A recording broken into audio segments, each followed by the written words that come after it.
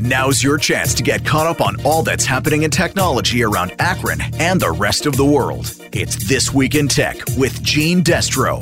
Driven by your Northern Ohio Honda dealers. Enjoy great deals on an award-winning Honda at your local area Honda dealer or visit us online at northernohiohondadealers.com. Now, here's Gene Destro.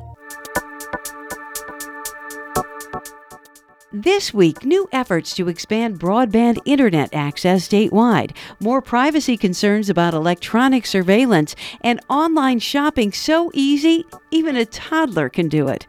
All this and more coming up. While most Americans take high-speed internet access for granted, about 6% of the U.S. population, approximately 19 million people, mostly in rural areas, don't have it. That number includes more than 1 million Ohio residents, which is a little over 8% of the state's population of 11.9 million. But there are some strong advocates for change, and we talked to a couple of them this week. One is Jenna Beadle with the Ohio Farm Bureau. Most of those unserved and underserved areas are in rural areas of the state, but there are certainly urban pockets that are unserved by broadband as well. We see most of these areas in southeast and northwest Ohio, but there are definitely pockets of northeast Ohio that struggle with access to broadband, such as good portions of Wayne and Stark counties, and then there are areas within Summit and Portage County, some of our more urban areas that do also struggle with access to broadband. And she gave us a couple of examples of specifically how lack of access to broadband hurts farmers. Farmers can access web-based programs that are essential conservation tools, such as the United States Department of Agriculture's Natural Resource Conservation Service Web Soil Survey. This gives them important information about their soil types and characteristics for their farms that enable them to use conservation practices that are not available to them without this high-speed internet. That's on the crop side. On the livestock side, we see that there are new capabilities such as robotic dairies, where the milking systems are completely robotic and they can track the herd vital statistics. They can extend the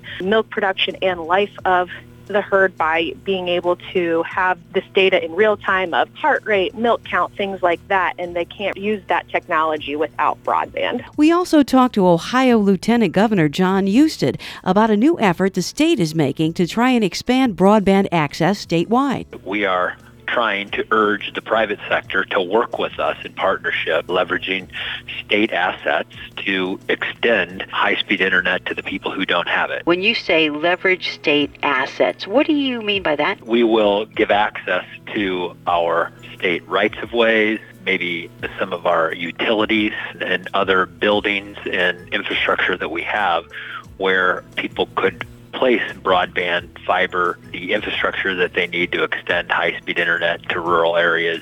In doing so, that would enable the private sector to have access to, frankly, some of the state infrastructure they haven't had access to before, which they need, by the way, for accessing some of the more populated areas of our state. Well, in return for having access to those markets, we would also like them to provide that infrastructure to the markets that are underserved so that we can put high-speed internet in the hands of many Ohioans who don't have it. And for example, you may be a student who goes to high school in one of the rural areas. You have high-speed internet when you're at school, but when you go home at night to try to do your homework, you don't have access to it. Or you may be a business that needs high-speed access to the internet to serve your customers.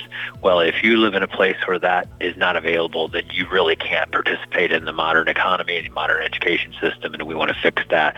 And these partnerships that we have with the private sector that we hope to get ideas back on in the next 21 days will hopefully provide some innovative ways of solving these problems. This is at the same time places like Cleveland are about ready to become 5G cities, which essentially gives them unprecedented speed for uploads and downloads and live streaming and things like that, when we have some pockets of our state that don't even have basic high-speed internet access to do normal, routine kinds of activities. So it's creating a technology divide in our society, which creates both an economic and educational divide. In terms of the economic impact this might have and then the interest that the government has in this, what would would you say that would be? Well, the reason government needs to care about it is because it has an economic and educational component to it. If we have communities that don't have access to high-speed internet, and there are many businesses that won't even look at them as a potential location to create jobs. Educationally speaking, when you have digital access, you in many cases are able to get information, courses, access to technologies from around the globe that will allow you to earn maybe even a degree or a diploma or a certification educationally that's necessary for you to have a brighter economic future. This is the government, the public interest that really, I believe, we have an obligation to focus on. Many generations ago, we had the rural electrification program where we really had to help people who didn't have access to electricity participate in what then was the modern economy. Those who had a divide that was created basically between those who had electricity and those who didn't. We have a digital divide in a very similar fashion going on right now, and we would like, instead of the government to have the solution to this, we want to use our existing private sector partners, but again, leverage our assets and really call them into participating by bringing new technologies to the table, which we know are out there that may be able to more cost effectively address this issue.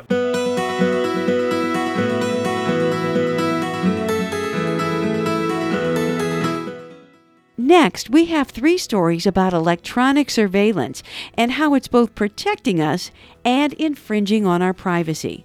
First, a report on home security doorbell cameras from CBS News correspondent Jim Shenevy. They're everywhere. Doorbell cameras, systems linked to the internet that allow people to answer their doorbell from across town or across the country.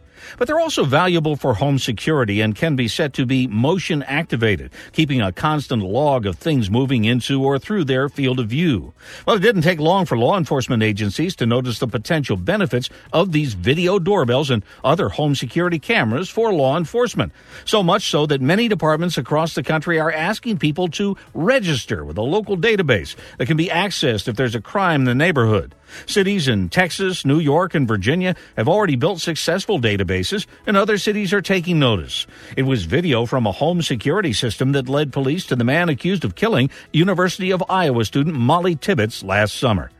And that's for your information. I'm Jim Shenevy, CBS News. Now, CBS technology consultant Larry Magid has the latest on the pros and cons of facial recognition software that's being used to scan images in driver's license databases. Anybody whose picture is on file with a government agency, whether that's a State Department of Motor Vehicles, a federal passport application, or any other agency, could be subject to having their images scanned and used by law enforcement through facial recognition. At this point, there doesn't appear to be a lot of regulation or rules that law enforcement has to follow in order to access these databases. What's particularly concerning about this is that some states encourage undocumented immigrants to apply for a driver's license as a matter of public safety. But having a driver's license could make you subject to facial recognition technology, which could lead to deportations and other legal actions. But that's not all. License plates are being scanned as well. I'm Brian Cooley from CNET's Roadshow. The Automatic License Plate Reader, or ALPR, is a technology most of us associate with high-tech parking enforcement or police scanning roads for suspect vehicles. But the ALPR world is built on private companies. Police don't own this stuff, they license it from other firms. And as a result, license plates are going into these huge databases. One leading ALPR tech company is said to have billions of plate readings already, adding tens of millions every month, each one with plate, date, time, and location. Malls, casinos, garbage truck companies, they're all starting to use plate recognition for purposes that relate directly to their business, although I bet none of them told you or got your permission, as well as adding to this vast network of recorded plate locations. Want to spot the next big battle over privacy? Forget facial recognition and social media. It's license plate cameras. High-tech cars and modern driving at CooleyOnCars.com. Also today, Amazon recently gave a San Diego woman a refund after her 2-year-old daughter did a little unexpected online shopping. CBS's Matt Piper has more. Isabella McNeil says she handed her cell phone over to her toddler daughter and says later received an email alerting her that a $400 couch had been shipped to her home. She thought she bought it in her sleep until she connected the dots when it was too late to cancel. McNeil says she had been browsing couches through the Amazon app on her phone before her daughter asked to play with the device. Amazon's one-click ordering made it easy for little Raina to complete the purchase with a single touch of the Buy Now with one-click button on its app. Matt Piper, CBS News.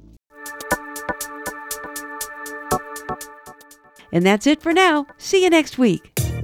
That was This Week in Tech with Gene Destro. Driven by your Northern Ohio Honda dealers. Enjoy great deals on an award-winning Honda at your local area Honda dealer. Or visit us online at northernohiohondadealers.com. Tune in next week for more tech news and listen online at WAKR.net.